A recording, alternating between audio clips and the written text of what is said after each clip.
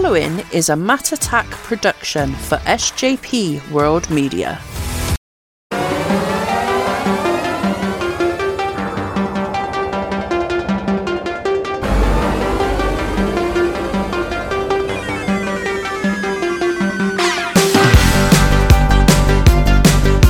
Ladies and gentlemen, I'm Tyler Peters. You may know me from In the Corner, Wrestle Buddy. And as a guest on the old SJP Wrestling Show, I'm here to tell you about a brand new show that I am hosting, coming to you via the SJP World Media Network. We're going to go back and review the territory days, modern day wrestling. It's just going to be like a good old-fashioned buffet of all-you-can-eat professional wrestling talk coming very soon. And I just wanted to inform everybody about Tyler's Takedowns. You don't want to miss it. New show on the SJP World Media Network discussing the old regional territories and modern day professional wrestling. You can call it sports entertainment, you can call it high spots, you can call it good old-fashioned mat wrestling. But we're going to take a look at it. So stay tuned for more details and information on the SJP World Media Podcasting Network. And I want to thank them for allowing me this great opportunity to host a brand new show, Tyler's Takedowns.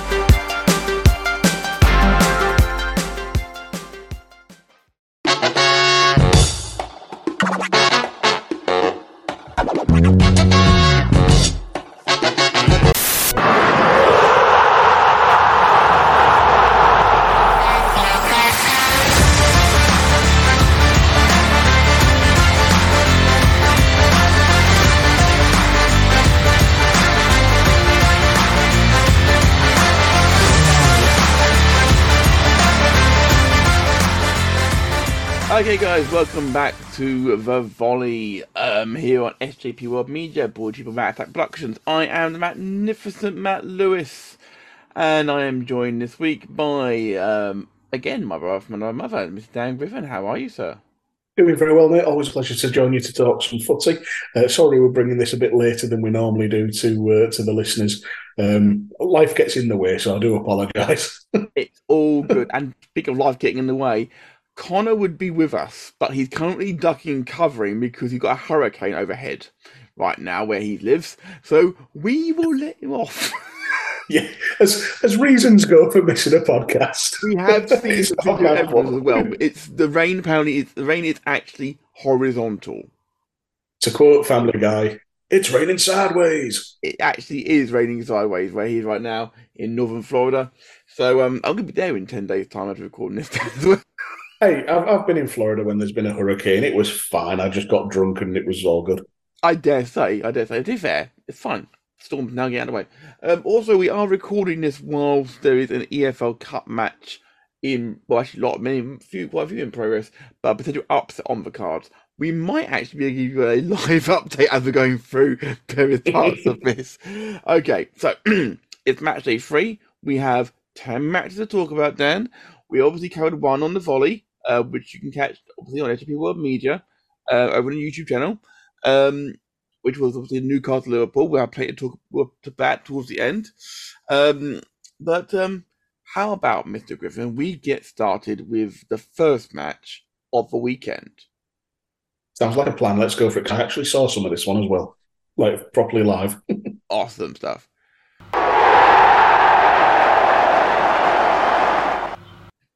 Right, Dan. Okay, so the first match of the weekend was between Chelsea and a team we're actually covering on Friday night, which is Luton Town.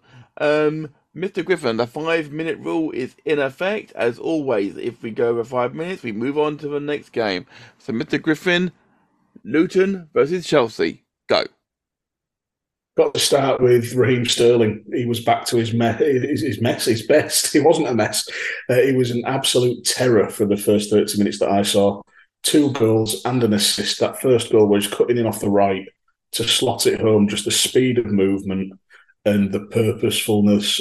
It was Sterling back to his best. He's obviously been out of sorts like a lot of the Chelsea team last season, but it was unreal. As much as it sticks in my craw after he left Liverpool, got to give credit where it is due. He played a blinding game. I was also very impressed with Nico Jackson. Yes. I think Nico Jackson is going to be an absolute force. He's got all the tools. We saw it in the first game we covered on the Volley Live. The way he puts himself about, he just terrorises defenders. And now he's got the first one. I think this is going to be the floodgates open. I didn't see too much from Luton. They were penned back for a lot of it. They did well enough defensively for that first 30 minutes. I thought the captain Lockyer was very lucky not to give a penalty away, pulling down Thiago Silva. I'm very impressed with Kaminsky. The scoreline sort of belies his performance. He did very well, saved a good few, saved an absolute rocket from Sterling as well. So, going to be a long old season for Luton, but not a terrible performance despite the scoreline. Yeah, they would have definitely been not counting on this for goals and for points. When the fixtures came out, they would have probably written this one off already. Kaminsky, as you said, I know he don't put a lot of stock in some of these fan ratings sometimes, but he was the highest rated player in the Luton team, which is not a shocker. To be fair, Luton player wise, the lowest ranked person was a 5.3, which I think is relatively fair. Chelsea, the lowest ranked player was a 5.8, and that was for Burstow, who I think maybe got a few moments, if that. Yeah. But Sterling was the highest rated player and deservedly got man of the match. Again, I've never been the biggest fan of Raheem Sterling since he left Liverpool. The cloud he left under, as far as I'm concerned. I think that personally, the fact that he wanted to go to another club to actually get first team football and everything after what happened at City, I can't begrudge him that. Although I stand by what I said, I feel that he could have gone to Newcastle and become a club legend there. Potentially, yeah. To be fair as well, though, I still don't go on.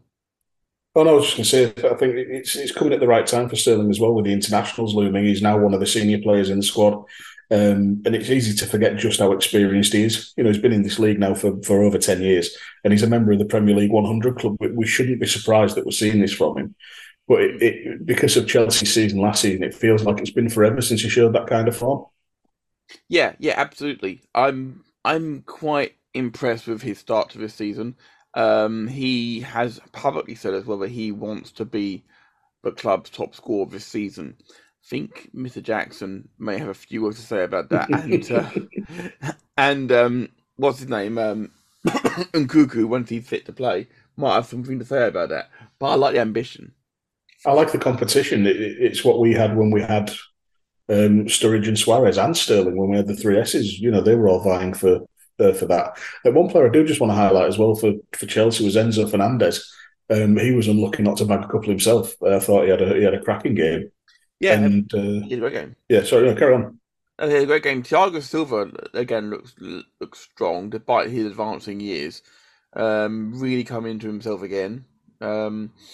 Yeah, timeless player, a bit like James Milner, who just keeps on going at a very high level. Later on, it was just a shame that Brown playing for Luton couldn't compose himself, because it would have been nice to get a consolation for them. But hopefully they saved the first Premier League goal for us this weekend. Yeah, to be fair, Ryan Giles, I thought, he tested Sanchez in the goal. It's weird seeing someone between the sticks that isn't Kepa or Mendy, to be fair, but it's been so long since someone else has been in there. But yeah, and the time is almost up. Anything else to add, Dan? No, nothing from me. Okay, so more of the same, please, from Chelsea and Luton. Keep going, you get points for sure. Yeah. So then, Daniel, let's get cracking with the Saturday fixtures. We had 6 this week. Yeah, plenty to get our teeth into. Indeed, there's 6 on the Saturday. So it means we've got another 3 on Sunday, which we'll obviously come to. But Dan, let's get cracking first with as they say in America, Bournemouth versus Tottenham. Oh. Right, so first off with Bournemouth, it was very cool to see a Cliver back in the Premier League with Justin. It was I just hope he does can't get my teeth in. I just hope he does better than his father did at Newcastle back in the day. I'm going to just get it out of the way early. I think it's going to be a theme for the season. I thought Pape Sarr had another fantastic game. It was a beautiful ball for him to pick up Maddison for the first goal, and tidy finish, by the way, as well from Maddison. I've just continued to be so impressed with Pape Sarr and other departments. I don't know if you want to jump in on that as well. Well, we were very much on the Pepe Sarr bandwagon when we saw him. Then we saw him single-handedly dismantle Manchester United a couple of weeks ago on the Volley. Mm. Not every Tottenham fan actually rates him. I know I know a couple of Tottenham fans at work who want them to get rid of him. I'm not quite sure why. Seeing as he's one of the best things in their team right now. He can come to Liverpool. We could do it, sure. But Yeah. but yeah, for context, if going by that rating system, he was the ninth best player for Tottenham on the day. What? The only people below him were Kulusevski, who scored, Vicario, Porro, Lo Celso, Davies, Skip, and Richarlison. Richarlison was the worst player for Tottenham on the day, according to the fans, by nearly a whole point. I mean, I can see that. Did you see his comedy attempt at finishing for the counter attack that Pepe Sarr started after the foul on Semenyo? I have to say as well, sorry, for the Bournemouth side of things, Yeah, really do like the look of Semenyo. There is a hell of a player there, and Clivert looked lively down one of the wings with those two on either wing. That should be some real encouragement for Bournemouth. I just don't think we're seeing Bournemouth at full strength yet. This is sort of a point that was raised on Match of the Day, that they've spent sort of nearly £50 million on Tyler Adams and Alex Scott, and they're both not due back from injury for quite a while. yeah. They're still battling away, but they're signing injured players now. That is somewhat of a risk. I know. I mean, I know many years ago Liverpool had the chance to sign Demba and said no because of injury in the medical, but then he signed for Chelsea the next day. Something like, well, what's going on here, sort of thing. Mm. And well, as a Liverpool fan, we look at Aquilani. Well, yes. There are, I wouldn't be too worried if I was Bournemouth, seeing as how Tottenham ripped Man United apart last week. But Bournemouth don't want to get sucked into a relegation battle this early on. But having said that, the third game for them last season was a 9-0 defeat. So comparatively, it was a 2-0 defeat. I think they'll take that. But bear in mind, they were lackluster against Liverpool. Well, last week, to be fair, they got a goal, they wanted to up, but then did nothing with it. And even when they had the man advantage, they actually were the second best team still. It was an odd one. Yeah. I did like as well for Tottenham, Destiny Udogie was impressive again. You got man criticism a bit, haven't you? Him and Sarr, I think they're both coming into the league really well. And those wings for Spurs, when you've got Kulusevski and Porro on one side, Udogie and Son on the other. But it was Udogie who played a sort of 1-2 with Son and really had to battle to get the ball back across. And Kulusevski was busting a gut to finish it ahead of Lloyd Kelly. There is Ange Postecoglou has got Spurs fit. He's got them firing, and I think he's more than anything else. I think he's got them actually working for each other and willing to go that extra mile and bust a gut to get there and make it happen. There seems to be a real hunger in this Spurs team now that maybe wasn't there before. Well, that's what you want. You need hunger when you're fighting at the bottom table. And to be fair, Tottenham are now joint second in the league. With several teams up there now. To be fair, I am looking forward to seeing what happens, both these sides. But we are, of course, racing towards the end of the 5-minute mark. Anything else to add for Bournemouth or Tottenham, sir? For Tottenham, Perisic may be lucky to be just booked after the collision with Aarons when it looked like he hit him in the face. Yes, yes. Be more careful next time, Perisic.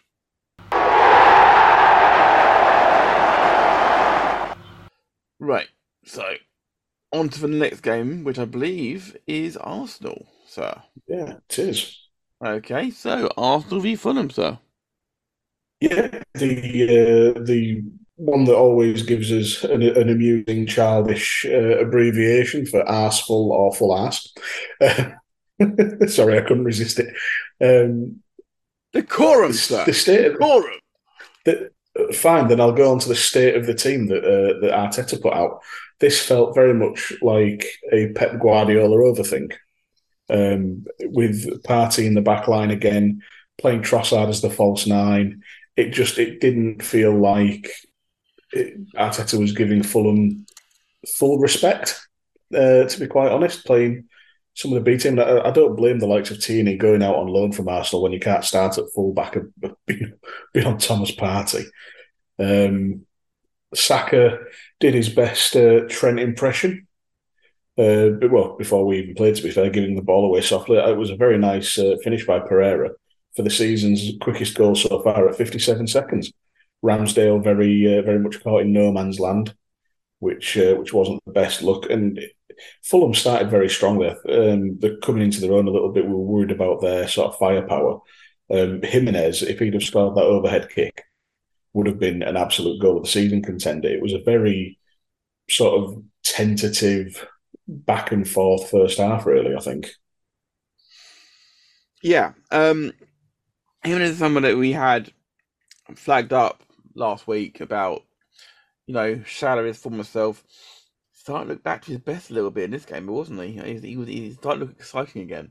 Yeah, well, there's a bit of familiarity there as well that we saw particularly in the second half, with Adama Traore coming on. I think very good signing for a club like Fulham. I think he's a player that's always sort of on the cusp. But if he could just sort his end product out, his power and his pace are just incredible. But if he could just add that a little bit of extra quality to his final ball, he could have been an all-time talent. So yeah, he's a good signing for Fulham. One that's not worked out well so far is Calvin Bassey. Yes. Booked for time wasting, and then a very cynical, sort of silly body check for his second yellow on his full home debut isn't great, to be honest. Away debut, buddy. Away debut, sorry. It's been a long week already. It's only Wednesday. I have to say as well, somebody for Arsenal coming on who has impressed so far is Fabio Vieira. Yes, he's looked very likely as sort of a super sub, and it was a stonewall penalty for the challenge on him. Saka made up for his earlier miss, and then I believe it was Vieira with the assist for Nketiah to tap in later. Yes, it was. Bearing in mind how quickly Arsenal went behind, they recovered quite well. And Fabio Vieira, they signed him last season. I thought they paid a lot of money for him and not nothing with him, sort of thing. So I was hoping this year they would, and they have, obviously. And he very much at times looked like Vieira of the old Vieira, as it were. Yeah, a bit of a namesake going on. Indeed, but that's good because you need someone who will actually put a blood and thunder tackle in for the club. Saka got a lot of time for him, of course. He obviously picked up the PFA Young Player of the Year award. The same award that Erling Haaland was up for. He won the overall award for Player of the Year, but he didn't win Young Player of the Year. I'm like, did he have a better year than? Well, they had to pick one or the other, and who was going to beat Haaland to the top award? Well, that's the thing. You see, they have given it out on many occasions to both people. Oh, have they? Yeah. Ronaldo, Andy Gray, the sexist pig back in the day as well. So I'm surprised. I mean, don't go on. I'm happy Saka won the award, but I'm thinking, did he have a better year than Haaland? He did have a very good season. He did have a good season for sure, but didn't have a better than Haaland, that's for sure. Yeah, and it's just a bit complacent from Arsenal, really. They could have seen out the game, but should have seen the game out. Yeah, especially with man advantage. Yeah, but what a finish from Polina off the corner. Oh, beautiful! I have no idea how he dug that out and just really nicely stroked it. Really weak defending from Arsenal. So I think it's a point stolen for Fulham and 2 dropped for Arsenal. Really, absolutely. Now we move on. That was slick.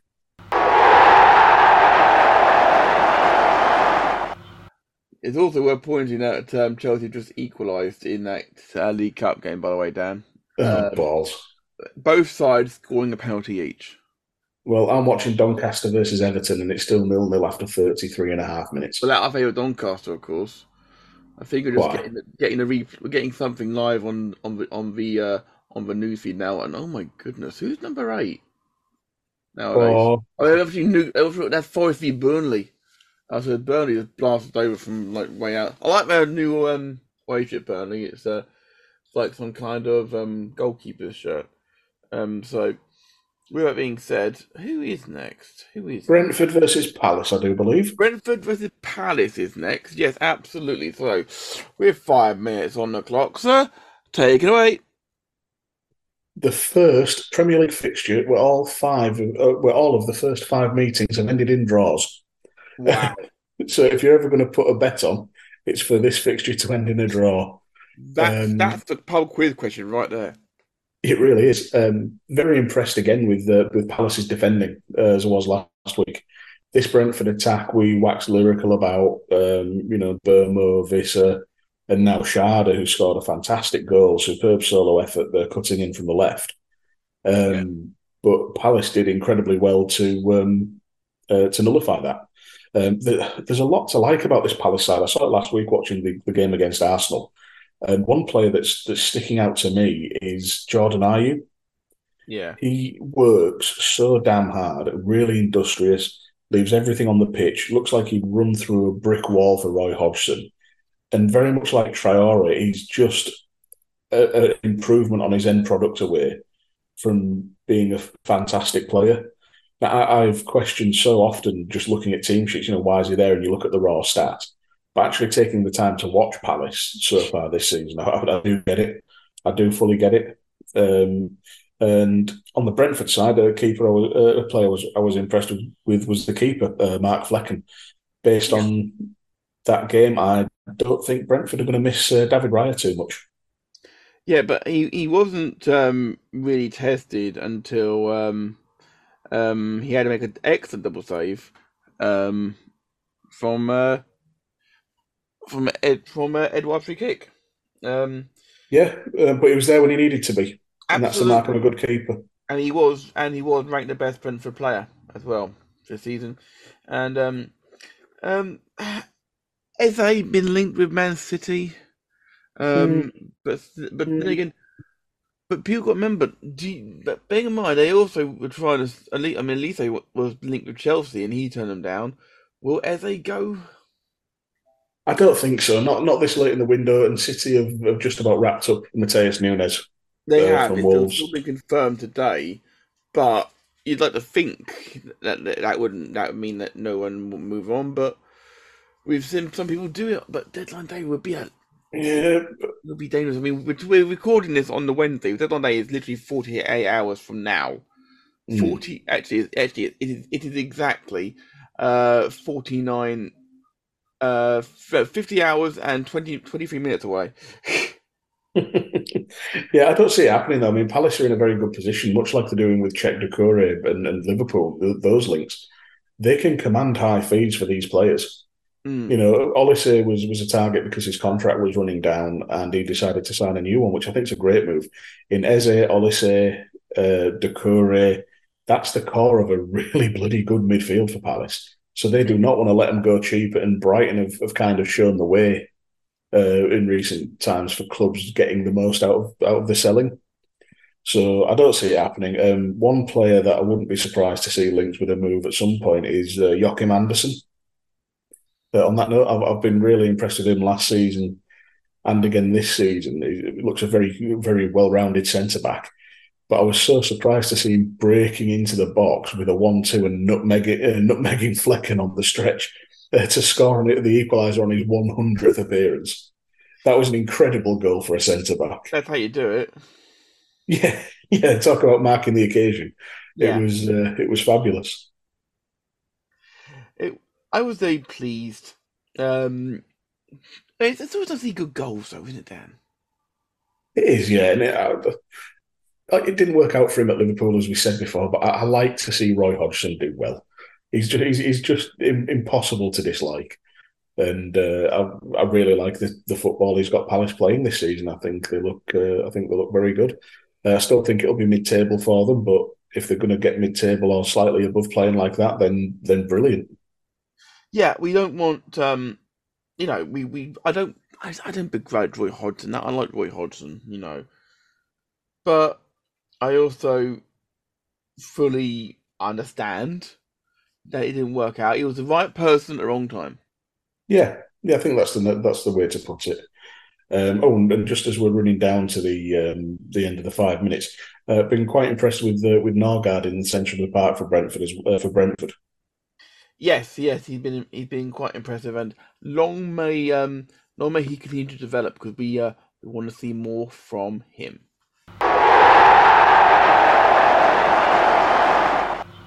Okay, Daniel. Yes, Matthew. Thank you. The next one up, I believe, it's a difficult game for us to talk about. Let's talk about Everton Wolves. 5 minutes of laughter again is. No, I'll try and retain some sort of professionalism. Our good friend of ours, James, who is from Wolverhampton, he must have been absolutely pissing himself for this one. He must have done. I know. I said last week that there was more to come from the Wolves attack. After they got trounced, but I don't know how they didn't lose this game 5-0. Jose Sarr was a monster in goal, absolutely incredible. Pulled off at least 2 double saves that I recall seeing.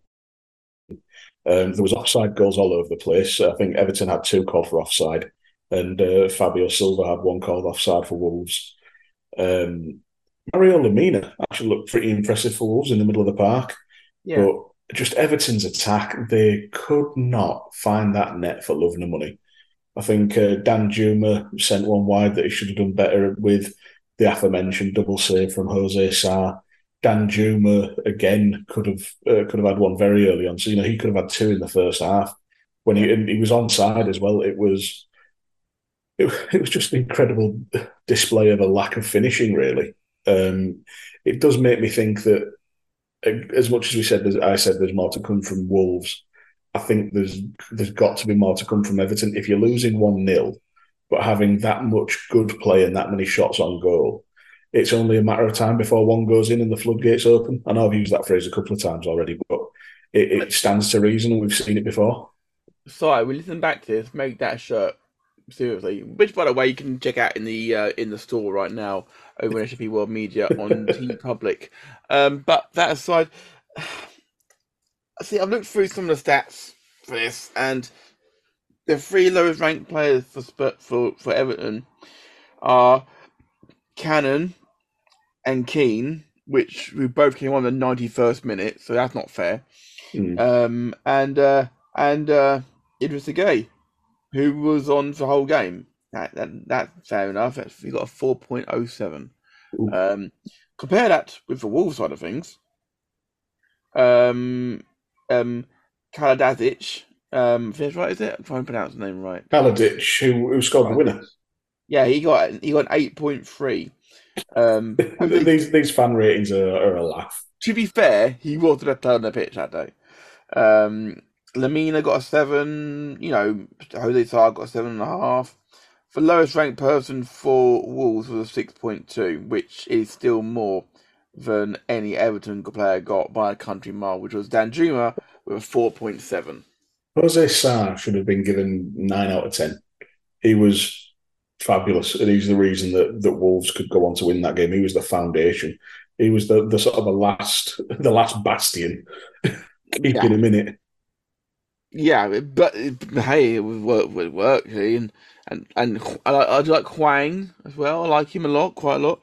But what did Everton do here? What does, and apart from Hannah's noticing, what does he do? What does Dyche do?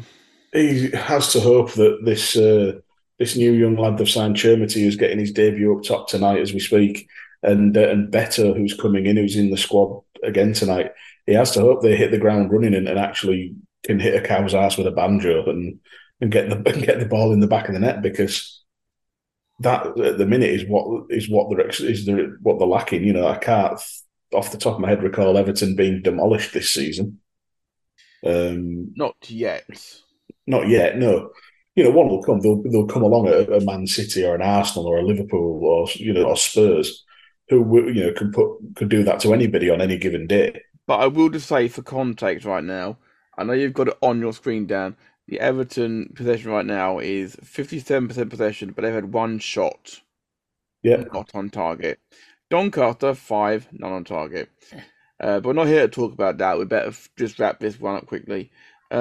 Anything to say regarding goals? Doncaster have just scored. You're kidding. Doncaster have just scored. It's on my screen right now, just before half time. This is bad to worse so far as Everton is concerned. Yes, it's on my screen now as well. Bad to worse for Everton, and it's only get worse next weekend. I've forgotten who they've got next weekend. Off the top of my head, it's Sheffield United away. Tough Difficult game for them. Yeah, Wolves play City Palace, but that's it. Right, Dan. Next game up, Manchester United versus Nottingham Forest. This, well, it's not like a house of fire, didn't it? It really did. Nottingham Forest just wow. Taiwo Awoniyi, first Forest player to score 7 in a row in 7 games in a row. Actually, the start of the game, there was a really nice snapshot by Anthony that led to a corner. But funnily enough, that's the one Awoniyi broke from. He had showed power and pace and a really cheeky sort of calm, delayed finish. And it just goes to show what happens that goal when you have your strikers defending, because it was Rashford trying to track back. Yeah. The sainted mock of Rashford there is not the best for the defending, but to go 2 down in 4 minutes. Yeah, but the second goal is hilarious. There's 2 minutes 17 seconds between the goals, and the corner comes in, and it hits Volley in the face. It really does just hit him in the face off the free kick from Gibbs White and goes in. It's terribly unlucky for Man United, but also very funny. And just a quick mention for Gibbs White as well. How good has he looked since coming into this Forest team? Yeah. Even potential call. Oh, that was nearly 2-0 for Doncaster. It might still be. Sorry. Even a shout for Gibbs White to be called up for the next England squad. I know that when he was at Arsenal, a lot of people were championing how good Gibbs White was coming through the academy. My brother was very much for it. Oh Christ! I'm just seeing that replay there and evidence, so I get it away. Not quite sure how. Yeah, it's Matt Turner. Could he have done better for the first goal? Quite possibly. I'm struggling now to remember what the first goal was. Was that it was Ericsson tapping in from the cross? Yeah, from Rashford. Just before that, lovely work from Rashford down the left. Just keep him there. That's where he does his best work. He could have potentially, but I think the speed the ball came across it and the angle that Ericsson managed to deflect the ball in, it was a very clever finish. So he maybe could have done better, but I'm not going to hold that one too much against him. Think just looking at some of the chances United had, how did Casemiro miss that header in front of an open goal? Because he's getting on a bit, and he's a defensive midfielder, not a striker. Fair point. And but the thing is, they are extremely weak in the middle of the park, Man United at the moment. They've got Mount. They've spent a lot of money on him. He's out injured. Luke Shaw is out injured still. Højlund, their new star striker, hasn't made his debut because he's injured. Anthony on the right, his end product was more disappointing than a virgin on a date with Rod Stewart. Dear me. Yeah, jury's out on Anthony's just not been a good signing so far. Somebody who did look a bit more back to his best was Bruno Fernandes. Annoyingly, I do not like him, but on his day, he's an incredible player. I did quite like the convoluted free kick routine. The tap-in that Casemiro did score. I thought that was quite nice. Picking it out to Rashford, beating the offside trap, nodding it down. That was very, very pleasing on the eye. Yeah, Rashford definitely looks better out on the wing now. He certainly looked more attacking minded than last week. I will say that Anthony Martial looked ineffective. The fact that when Sancho came on for him, Sancho was through the middle and didn't put Rashford there afterwards, that's quite telling. Well, I Wouldn't think be it's everybody's known for so long that Rashford is best on the left. I wouldn't be It- surprised at all if we end up seeing Rashford leave and head up to the black and white stripes at some point. I'll be brutally honest. maybe. Um, so what next for Forest? Forest are playing some good football and they'll be fine. I'm sure they will be. United, any more transfer business for them, do you reckon, before in the window? They need to. They Have need they to. got the money to spend though? They've spent a lot of money already. I don't think so, but it looks like they're sticking with Maguire because They bought Onana, they bought Mount, and they bought Højlund. That's close to 200 million's worth. yeah, they've not invested wisely this window. I don't think. Although And, Anana and not sold. potentially, yeah, Let the hair go for free. it's going to be a difficult season for them. And Forest have got Ha four more ha. incoming, and that'll end it.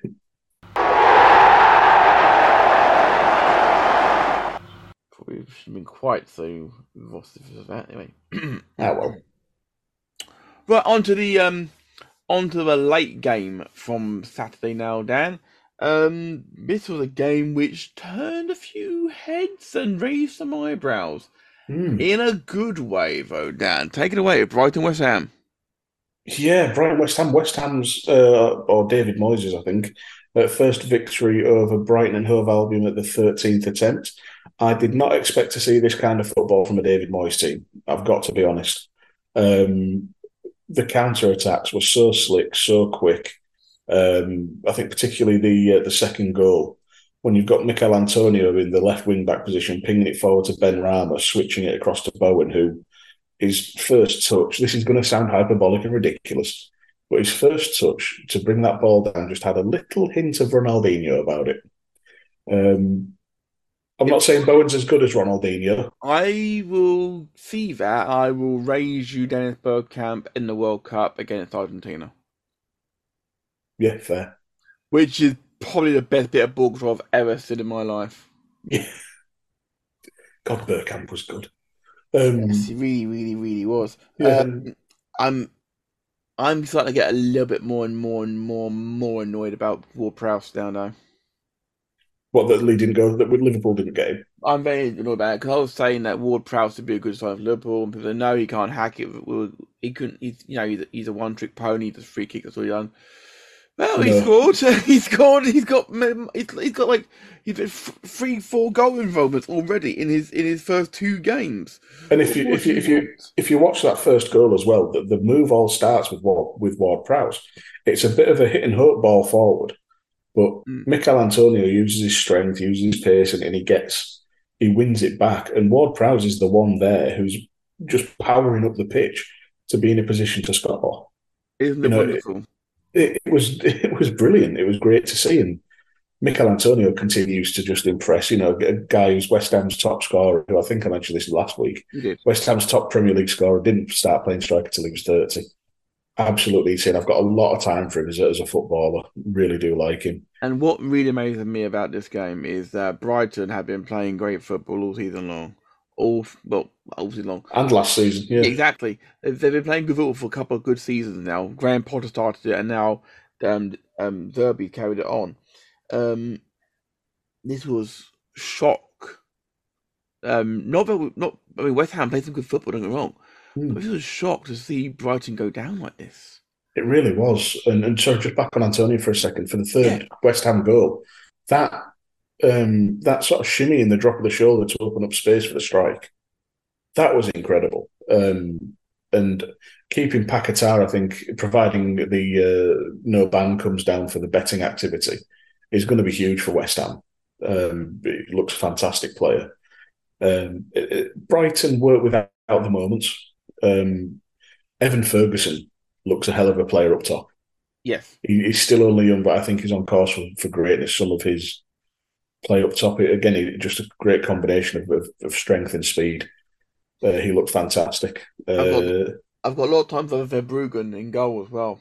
I know didn't have his best game, but I like him. Yeah, Areola at the other end as well for West Ham. He played a blinder to keep Brighton down to one goal. We've seen some really good goalkeeping displays this weekend. This past weekend, Areola again had a couple of really good saves to keep Brighton to one goal. For context, the stats are 25 shots for Brighton, 10 on target, 12 for West Ham, 7 on target, 17 corners Brighton had. Yeah, that's a fantastic game of football. This was a good game of football to watch as a neutral, I tell you. I was going to say, it's not like Brighton played badly. For context, though, West Ham won 3-1 with 22% possession. That feels like when Burnley beat Liverpool with 18% possession 2-0. That may be the lowest percentage win ever. Since then, anyway, for certain. Yeah. And if you can play that way, brilliant. Solid in defence, clinical in attack. There's more than one way to win a football match. It up, and then reminds you of Sunderland against Man City. That goal from G, and the goalkeeper, he's done it. Literally, only tackle of the game was that goal. That was it. So Brighton will come back from this, no question. But West Ham, for a little while at least, were top of the league. Yeah, we'll just see what happens with both teams as they go into Europe. Indeed. And that will do us then, I reckon. Yeah, I think so.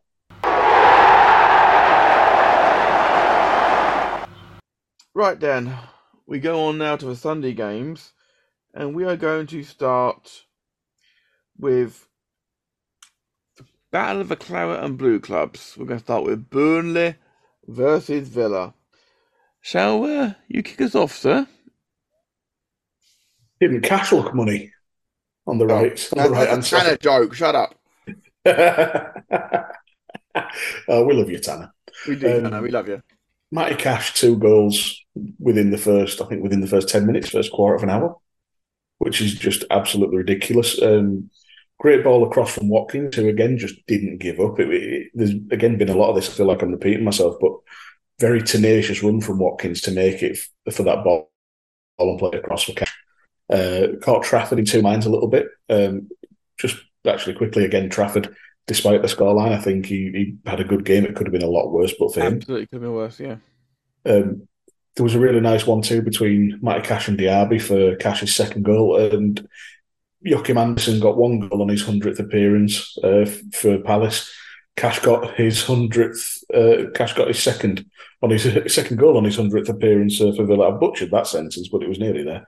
You know what I'm driving at. I do know. Yeah. It is all good on that side of things. Burnley will have will get points on the board. I don't think they've got a single point on the board yet, but no. It's not for the lack of trying. They're really trying hard. Villa bouncing back beautifully. They continue to bounce back beautifully from that thrashing they took on the opening day of the season, which I did say at the start of the season. I thought Villa would do well this year with the signings they made, and maybe I'm guessing based on the performance of the last 2 weeks that it was just the occasion, or maybe it was going to St James's Park. Yeah. I'm not quite sure what it was, but they seem to have got their act together. And they really do. And you talk about those signings. Diaby looked fantastic again. Back-to-back away goals in his first 2 away games for Villa. Great long-range finish, and as I said, the assist for Matty Cash. He looked some player, and I was impressed with Zaniolo when he came on. Yeah. What can you say about what Emery's done with our Villa team? This is not. I mean, he made some good signings for sure. I still say getting to them on a free with a blinding bit of business. I mean, I know he's getting on a bit now, but he can still perform. Definitely, Emery's done what Emery's done for the majority of his career. I don't think he had a terrible time at Arsenal. But his stints with Sevilla have shown what a great coach he is, a great manager he is. Yeah. And there's absolutely no shame in anybody losing to an Unai Emery side. No, and it was odd seeing Villa line up with 3 at the back It's no wonder that Cash is now bombing forward more, and seeing Luca Digne actually getting a lot more time in left wing back now, because I remember Gerrard signing him, and I said at the time that's a good signing. Mm. Um, Unfortunately, Dale didn't do much with him, so Emery's getting the best out of him now. Which with him on one side and Cash on the other, it should be good. I've got to admit, it's a little odd seeing Watkins doing the assist work for his fullback. Uh, but at the end of the day, ball back in net is the only thing that matters at the end of the day. Yeah, exactly. Quick mention on the Burnley front for Yeah. Lyle Foster, his first Premier League goal.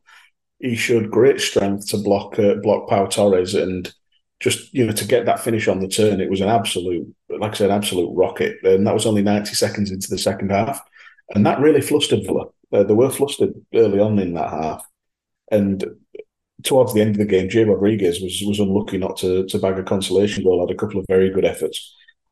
Much like we said last week, there is more to come from Burnley. They will pick up points. They will indeed. They've had some tricky games, but they'll come good. Mainly because they've got to. I want to stay up. Well, yeah, true, but easy to forget as well that this is Burnley's second game as opposed to Villa's third after the Yes, because the postponement. game with Luton was postponed, of course. The next game they've got is home to Tottenham next weekend. So, Oof. Tottenham, who are on the rampage, but Burnley want points. Burnley need points. So, I imagine that'll be a tough old game. Villa go to Anfield next weekend. We're going to smash them. That'll be an interesting game. It For will. sure. High quality game, I think, as well. Well, this is it. We're looking forward to that one for sure. Well, good luck to all those teams for next week for sure.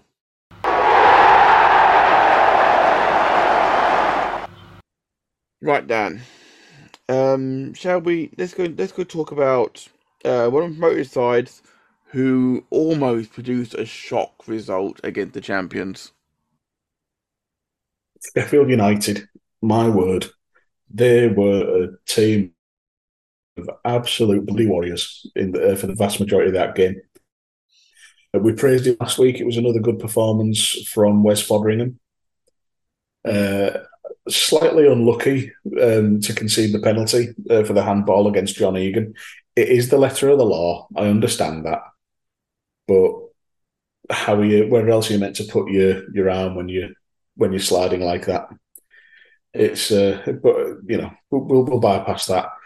It didn't matter anyway though because Haaland missed it. His first ever missed penalty in the Premier League. It was the atmosphere at Bramall Lane sounded incredible. It did. As well. It was great. I wonder if a combination of that and the absence of Guardiola was maybe why we saw a slightly deflated Manchester City side.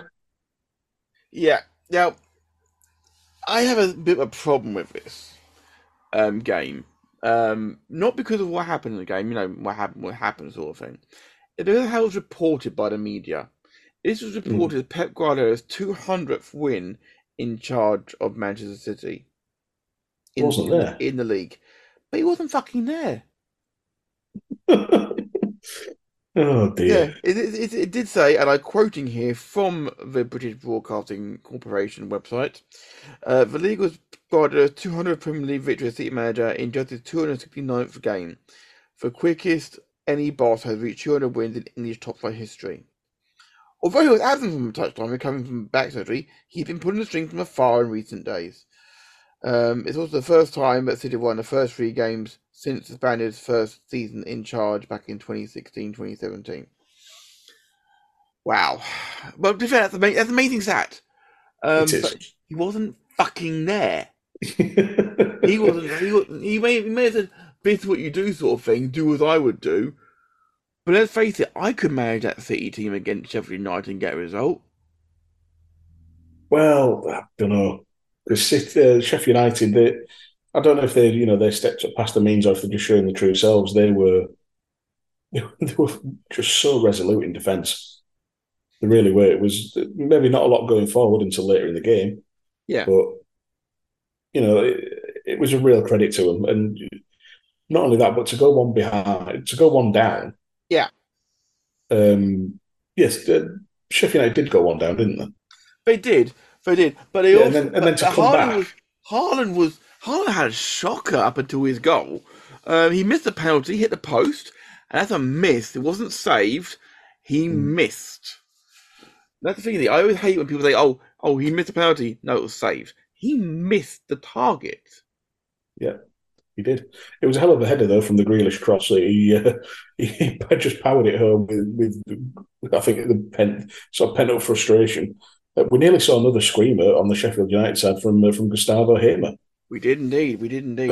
which was great. I think the only other couple of things I have to say is the it was a lovely finish by Bogle to Sheffield United's goal with their first shot on target. But imagine if it had been Trent who'd backheeled like Walker did in the to sort of bring about all that build up. He would have been absolutely crucified. Absolutely, he would have been.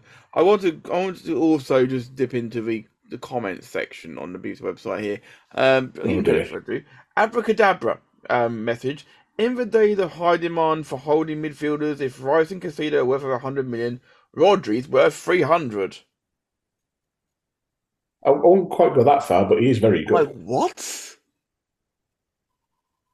300 million for Rodri's not worth 50p and a not gonna finish the rest of that sentence. I don't know, man. Rodri stepped up very well already this season in the He has, absence he of. has. I'm being sarcastic, but he's not worth 300 million. But no Well, player's worth that sort of money, to be fair, either. I'd argue no player's really worth 100 million, Well, except obviously they are to the clubs, but most Salah aside. yeah, of course, of course.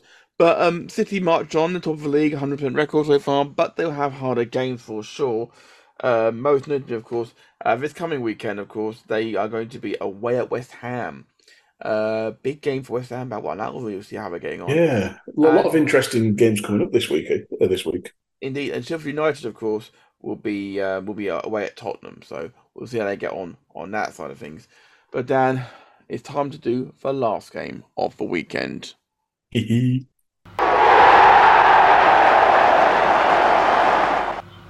This was the Volley commentary game for this weekend. This was Newcastle United versus Liverpool. Our commentary is out there for this, and it was full of incident, Dan, wasn't it? I would just like to start by saying Darwin Núñez, fucking hell. What an absolute boy. What a cameo appearance. To But everyone out there before, who laughed in my face for naming him not only in my starting 11, but also for making him my captain, can go fuck aye, off.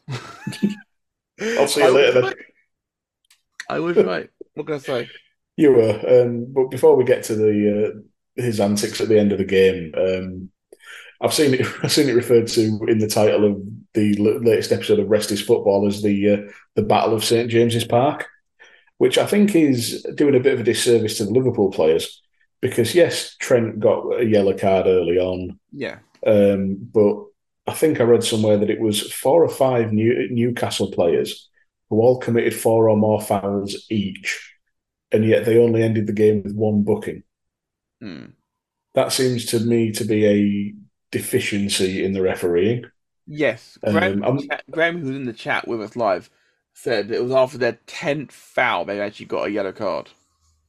Yeah, and I'm not going to, I'm not saying referees are against Liverpool or anything like that. It was just a very inconsistent performance. The bookings that were handed out to Liverpool were more than fair. Yeah, We've even said at the time that the red card given to Van Dijk was fair absolutely. because because when he got his red card, he took the standing leg beforehand. He's got to go for that. He only Yeah. got 1 game ban because it was denying a goals called opportunity. It wasn't violent conduct he was dismissed for. Now that is fine, but now he's got an NFA charge for swearing at the official. And to be fair, as captain of your club, that doesn't give you exemption from those regulations. No, he's brought that on himself. Absolutely. So if he gets a longer ban for that, then he absolutely deserves the book thrown at him for that, and I will happily stand here and say that. I won't be happy about it, but I'll accept it. because there is now Yeah. a core group who will step up. And, well, a lot of people were scared to death when Joe Gomez came on for Luis Diaz, who'd had a bright start Mhm. before that. But some people say, I'm terrified Joe Gomez when he comes on. Joe Gomez had everything under control, didn't he? He did. Joe Gomez came on, acquitted himself well after a shaky first 20 minutes following the red card. Trent Alexander-Arnold stepped up admirably as a member of the leadership team and vice captain. And calming Um, himself down as well. yeah, moving away from Liverpool for a second, I gave Anthony Gordon my man of the match because on balance of play and for the length of time he was on the pitch, he was. Newcastle looked a very different team after he went off. That was Eddie Howe, I think, doing us a favour, to be quite frank. Uh, What amazed me was some of Eddie Howe's changes because, and I've watched, granted, an Irish bookmakers. I'm not going to name who they are, but you think who they are. An Irish bookmaker who likes doing spoofs and all that sort of thing about dramatic readings of social medias. mm, They ripped this game apart because the fact matter is that no Newcastle fan understood why he was making those changes, and he took off Gordon. He took off his players. What was he favouring them for? It's the third game of the season. The Champions League hasn't started yet. And well, Liverpool made changes. They brought on Jota. They brought on Nunes. They brought on Harvey Elliott. They made aggressive changes, and they even brought on Kwanzaa for his debut. And my God, did he do a good debut? He he didn't did. have a great amount of time, but he had a great game. I think I've got a theory on this. I think it's because Howe is kind of Klopp's bunny at the minute, to use a cricketing parlance. Hmm, Klopp always finds a way against Eddie Howe. With this win, Klopp is now the first Premier League manager to win 11 consecutive games against another manager in Eddie Howe. It just sometimes happens in sport. It could be that Eddie Howe, they were ahead in the game and he was just maybe overthinking it a little bit. maybe. But, Um, I compared Newcastle to Atletico and I stand by it. They're a very gritty team, shall we say. Indeed. Darwin took both his goals really well, though, and Salah had a good game as well. Alisson, great save as well, phenomenal save. Absolutely. And I'm going to break the rule and just say that Darwin Núñez has scored as many goals in his first 45 appearances for Liverpool as Luis Suarez did. Hmm. Yeah, there you go. Right, Dan. So that's all 10 games rattled through. Now you have set yourself homework already. You decided to invest some time in putting together the Volley team in a week. So who have you put together, sir, and why have you done it? Yeah, so very quickly, my idea was, and this was just on the commute this morning, was to make a team of the week based on one player per game. But I do get a wild card because you need 11 players for a team. I've gone for a 4-3-3 formation. In goal is Jose Sarr for his performance against Everton. I think that's self-explanatory from what we Yep. said earlier.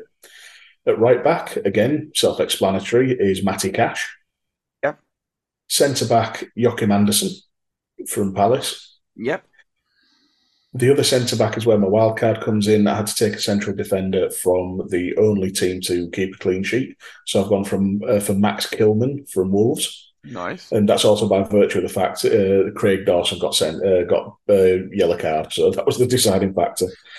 Left back, I didn't get to mention him in the our sort of rundown of the game, but I've gone for Yasser Larouci for Sheffield United because he had to come onto an absolute cauldron. I think he did very well. And Yeah, I'm biased. I've got a lot of time for him from a Liverpool player, of course.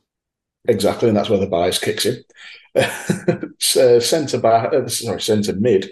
First centre mid, James Ward-Prowse Yeah, from West Ham. My other centre mid, Pape Sarr, and Tottenham. then Bruno Fernandes. Because we didn't mention him much, but he had a much improved game from the week before, and He did. He did. He looked a bit more of a leader. He wasn't a teenager this time, was he? Yeah, exactly. And the front line there's only one that may surprise you, and it's because I had to pick a left winger and I wasn't quite sure how to do it. On the right wing is Raheem Sterling, Yeah. self-explanatory. Centre forward, Darwin Núñez, self-explanatory. And on the left wing, despite his balls up to concede the first goal, I've gone for Bukayo Saka. That is a pretty awesome 11, to be fair. If I had to press you off the that sort of thing, who would you put down as your manager of the week? David Moyes. Yeah, absolutely. Great game plan. Great game plan. One could argue right now the Blackburn manager at the moment. What score is it now? 7. Blackburn is 7-0 up at Harrogate. Poor little Harrogate. Bless him. Yeah. Mind you, one could also say Gary Neville, Nicky Butt, Roy Keane, Phil Neville, all the people who own Salford City, who knocked out Premier League opposition to make the championship opposition. Oh yes, of course. I keep forgetting they're not Premier League anymore. Leeds United. Stop rubbing it into the Leeds fans. And so they're into the third round for the first time ever. But the draw, which is being done later tonight, it's a great weekend of football. A lot of good goals, a lot of good action in general. Obviously, next weekend we will be covering the last weekend before the international break and Matt's break before he goes to America. You not mentioned that. No. And so next weekend we will be covering on this show. We'll be covering Luton West Ham, which we are covering also live on the SJP World Media YouTube channel. We'll also be covering Sheffield United, Everton, Brentford, Bournemouth, Burnley, Tottenham, Chelsea, Nottingham Forest, Man City, Fulham, Brighton, Newcastle, Crystal Palace, Wolves, Liverpool, Aston Villa, and Arsenal, Manchester United. I need to issue a correction. I was looking at something else when it came to West Ham. I don't know what I was looking at. I apologise to the West Ham fans. I think, no, we're not playing them yet. You are playing them the week after the international break. I apologise. Bit early for a double game week there, Matt. Yeah. Right. So, guys, we'll be back next weekend. Probably around about Tuesday-ish, hopefully. Get things out ready to go. Myself and Dan will be back on Friday with Connor for West Ham visiting Luton Town, followed by the deadline day window closing, and we'll be wrapping up everything that's been going on as Blackburn slam in their 8th goal of the game. Jesus. Why isn't that on TV? and there's still another 20 minutes to go on the clock. Oh, poor little Harrogate. Anyway, so yeah, we're gonna leave them to their unfortunate misery. We are gonna go and put our feet up down for in the next couple of days. We hope to see you guys on the volley. On behalf of myself and Dan, that's full time. We're out.